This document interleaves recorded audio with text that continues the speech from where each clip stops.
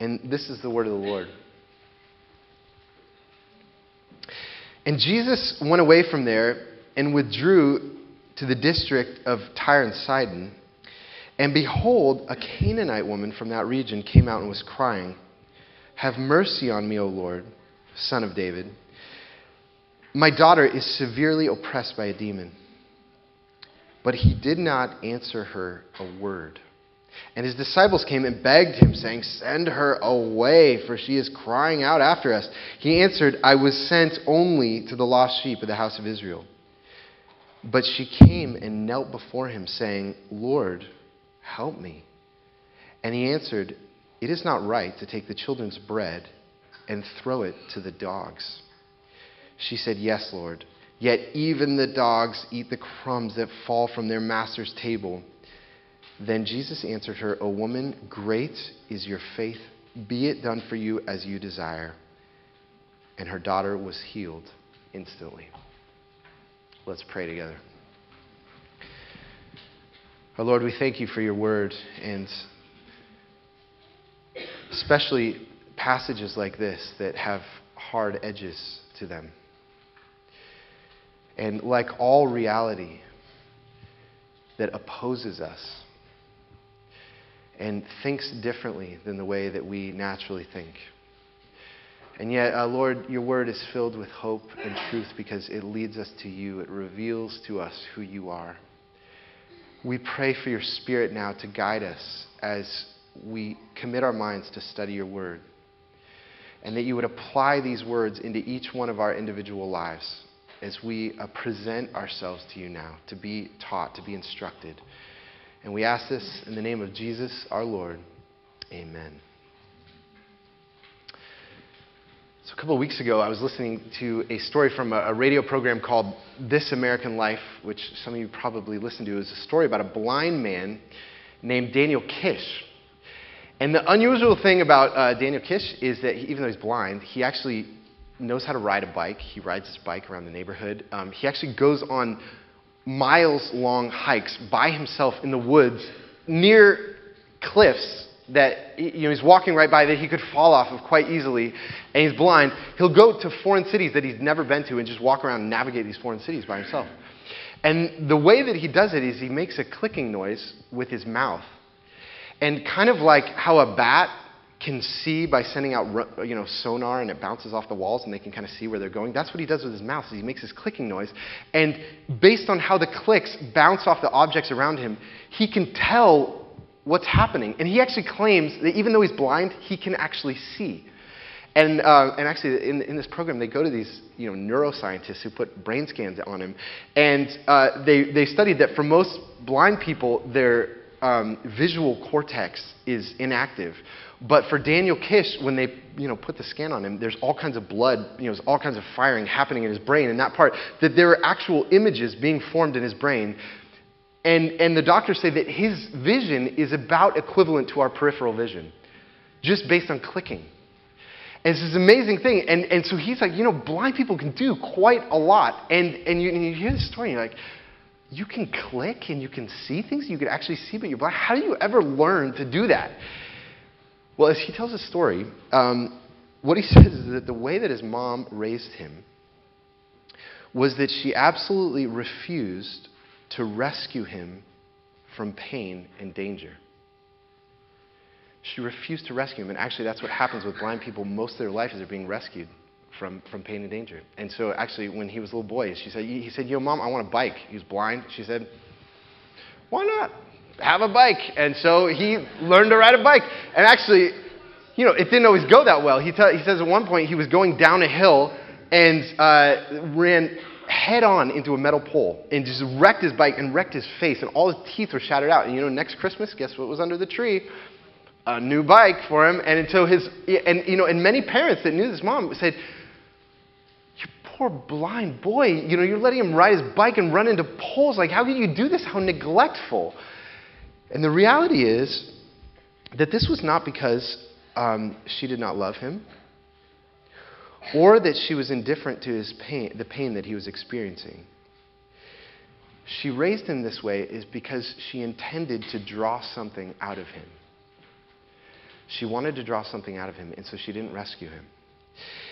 And what the Bible teaches us is that God frequently does not rescue us from situations and experiences that are dangerous, painful, disappointing, and difficult.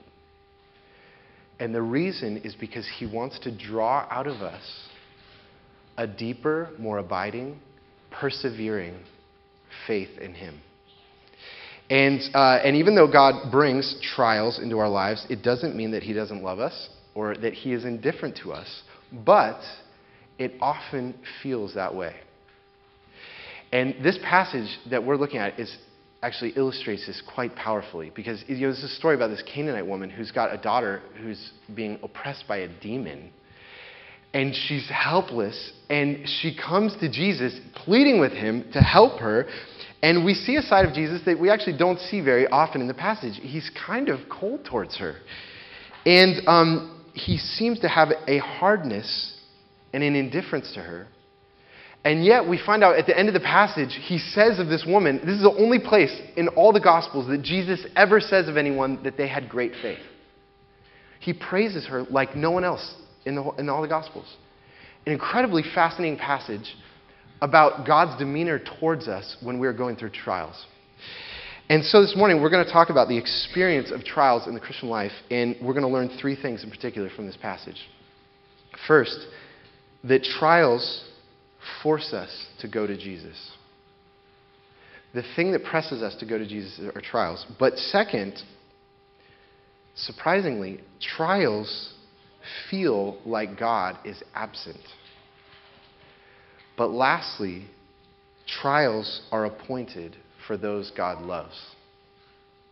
Even though he feels absent, trials are appointed. It doesn't mean he doesn't love us.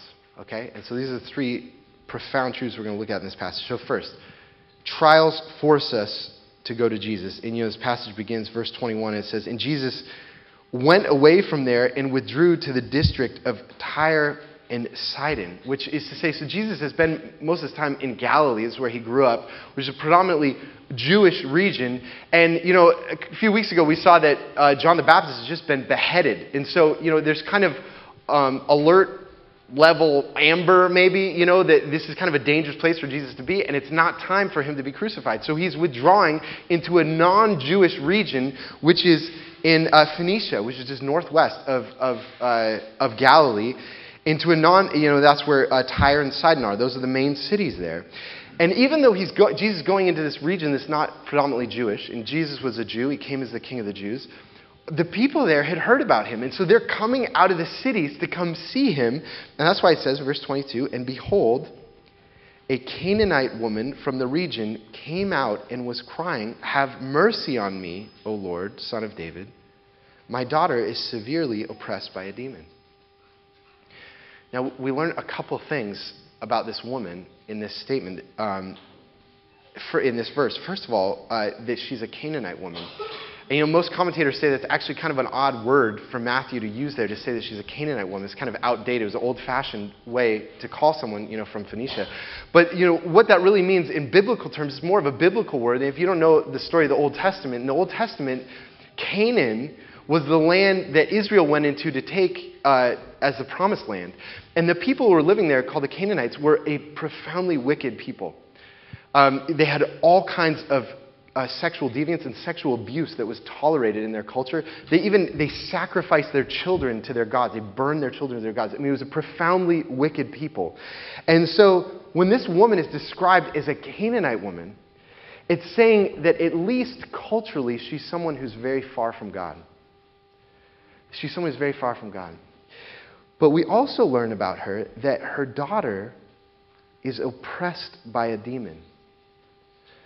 Her daughter is under the control of an evil spirit. And, you just imagine that. For those of your parents, that's one of the great trials that you can experience in your life, is when your child is suffering and you feel out of control. There's nothing you can do about it. And so here's a woman who's far from God, and yet she has a profound trial she's going through. She's suffering. She is desperate. She is out of control. And it's here that she comes to Jesus. It's in this setting that she runs to Jesus for mercy. Trials force us to go to Jesus, and that's why trials are actually an essential part of the good life. Trials are an essential part of the good life. And, I'll tell you, I can't tell you how many people I've talked to as a pastor who have, will describe a major trial that they've gone through in their life.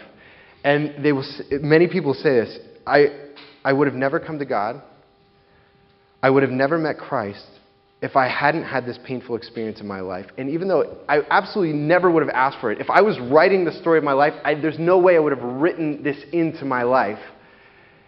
And yet, it was what I needed. I see now that God was in it. So this first thing we learn is that trials force us to go to Jesus. But what's interesting about this passage is you imagine this woman, she's desperate, she's far away from God, she's come to Jesus, she's saying, Lord, have mercy on me. And we'd say, okay, the trial got you to Jesus, but you'd imagine that when you get to Jesus, that, he'd start bringing the blessings on, right? He'd start pouring the blessings on when you get to Jesus. And that's not what this woman finds when she comes to Jesus. She actually doesn't find warmth, and she doesn't find open arms. And this is the second thing that we learn about trials in this passage, a profound truth, that trials feel like God is absent. That is what they feel like. Now, this woman, she comes to Jesus, she cries out to Jesus, and actually, she has some theology. Even though she's not a Jew, she's coming from she's this Canaanite woman. She actually knows Jesus is the son of David. So she knows something about the Old Testament, that there's this promised son of David who's going to be the king. She's actually quite astute. She comes and she asks for mercy. And I think that these next words that Matthew records are words that some of us can relate to. Verse 23. But he did not answer her a word. She cries out to Jesus for mercy, and he doesn't answer her a word. The response to her crying out is silence. I know that some of you have had that experience. You've been in desperate places in your life. You've cried out to Jesus. And that's been the response, is silence. There wasn't a yes. There wasn't a no. There was simply, are you even hearing me? Are you alert? Are you awake? There's no answer. It's just pure silence. But then it gets worse, right? The disciples then say to Jesus, can you just do what she wants to get rid of her? And then Jesus kind of coldly says in verse 24, I was sent only to the lost sheep of the house of Israel. I have no obligation to this woman. I'm coming for Israel. That's why I came. That's why God sent me. And so then this woman becomes even more bold, though, right? Because apparently there's a whole crowd of people that have come around Jesus, and she's kind of on the outskirts yelling to him, please have mercy, my daughter is being oppressed by a demon. And then it says in verse 25, but she came, so she comes even closer to Jesus, very, vulnerable, and knelt before him. She actually is taking a posture of bowing down in worship. And, how can you not be drawn to these words, Lord, help me? And the only thing that we can say about the next words that come out of Jesus' mouth is that they are simply shocking. They're jarring words. Verse 26, and he answered, it is not right to take the children's bread and throw it to the dogs. The poor woman is agonizing about her daughter, and Jesus says not only when he won't help her, he calls her a dog. Which, by all appearance, what Jesus is saying is, at least on the surface, heartless, if not racist statement, to be calling this foreigner woman a dog. And, it's interesting, all kinds of commentators, when you read on this, they try to, in any way they can, to kind of soften this. One commentator is one of my favorites, Dale Bruner. He says, the word for dog there, it's little dog. And it's kind of like a house pet. And, we love our dogs. And, that only makes sense to us because in our culture we love our dogs more than our children. And so, we think, maybe dog is actually a nice thing to say. That would not have been true in the ancient world. And another commentator says, Jesus, he kind of had a twinkle in his eye. He was kind of tongue-in-cheek. He's like calling her a dog. She knew it was only a joke. There's no way you can read it that way. That is simply not. It's taking the teeth out of this passage that Jesus often feels absent and distant to those who love him most. Trials are not just events that force us to Jesus, but they are also experiences where he feels the most distant. And, if you turn to page 3 in your bulletin, I put a passage from C.S. Lewis. And C.S. Lewis, some of you will know, was a bachelor most of his life. And late in life, he fell in love with a woman named Joy Davidman, and who, in 1957, was diagnosed with terminal bone cancer in her hip. And while she was in the hospital, they were preparing for her to die. C.S. Lewis marries her in her hospital room. And then they pray for a miracle. And Lewis says, as far as I can tell, this was a miracle. She recovered. And they spent the next 3 years just in love and enjoying one another in marriage. And then after 3 years, the cancer came back violently and took her life. And, Lewis had 20 years earlier had written a book on why does God bring suffering in the world? Why does God allow suffering in the world? It was a very philosophical kind of book called The Problem of Pain. And then after Joy's death, he wrote a journal where he talked about the experience of praying for her to recover again, and she didn't. And this is what he says in the beginning of the journal. Meanwhile, where is God? This is one of the most disquieting symptoms. When you are happy, so happy that you have no sense of needing him, if you remember yourself and turn to him with gratitude and praise, you will be, or so it feels, welcomed with open arms. But go to him when your need is desperate, when all other help is vain. And what do you find? A door slammed in your face, and a sound of bolting and double bolting inside. After that, silence. You may as well turn away. The longer you wait, the more emphatic the silence will be. There are no lights in the windows. It might be an empty house. Was it ever inhabited? It seemed so once, and that seeming was as strong as this. What can this mean? Why is he so present a commander in our time of prosperity, and so very absent a help in a time of trouble? What Lewis is powerfully describing here is there is an experience of God bolting the door when we're praying to him in some of our most desperate situations. And the Gospel of Matthew is confirming that there's a side to Jesus that is like this. Trials feel like God is absent. And,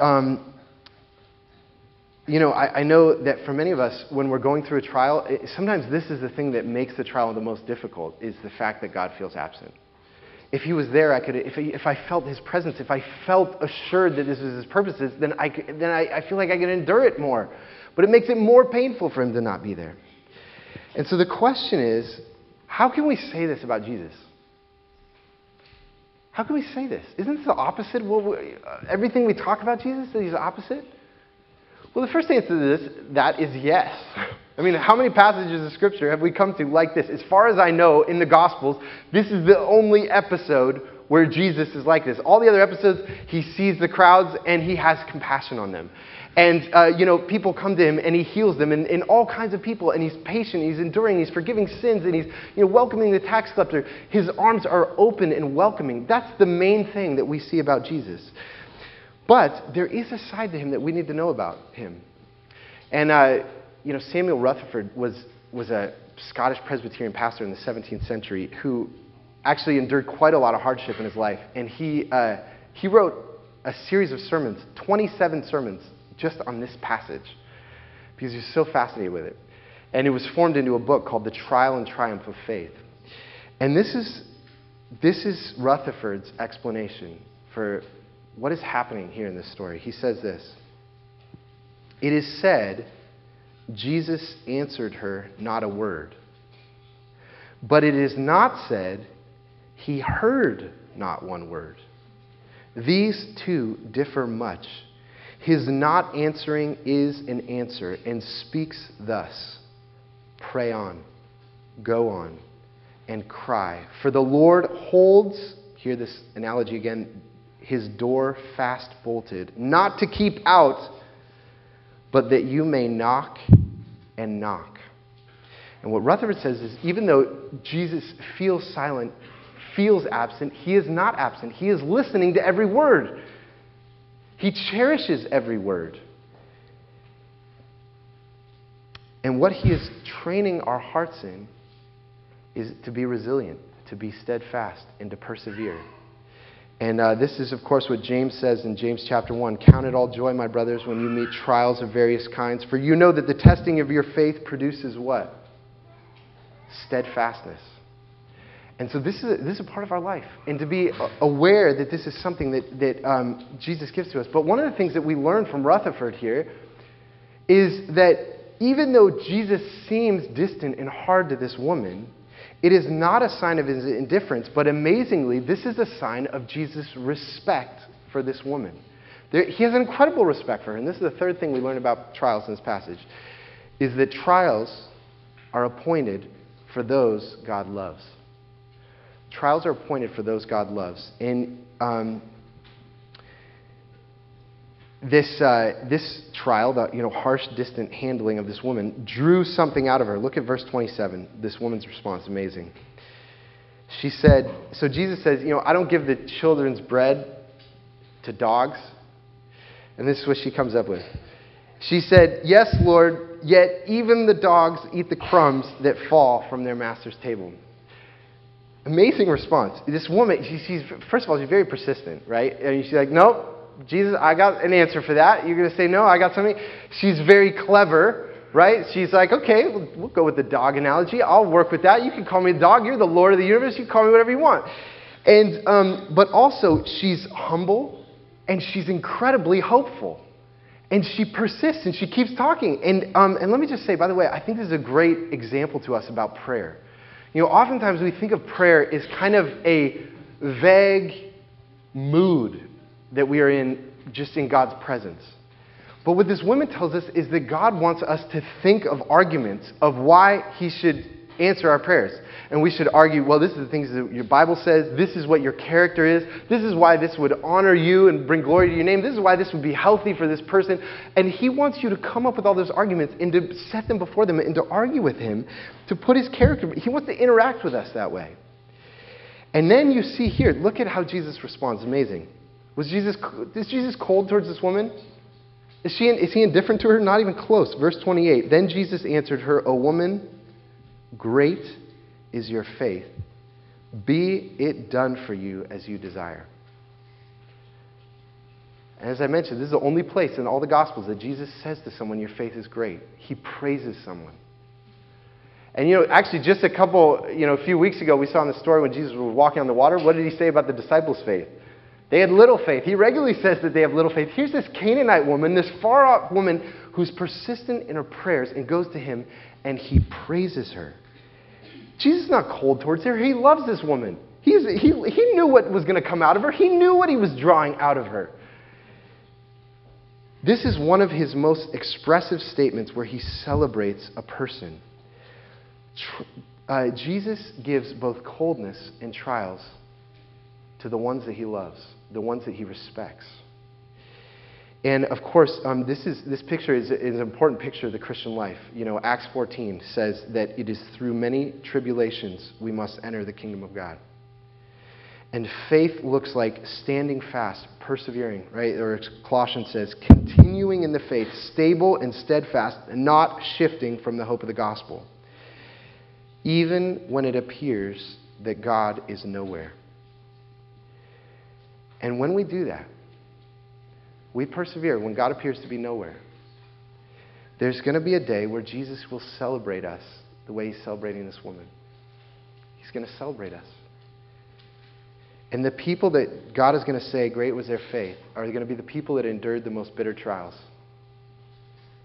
That at times God felt the most absent were actually the ones that he's closest to, the most endeared towards. And, in the midst of that, of course, we're saying, gosh, God is absent. I can't see him. What is he doing?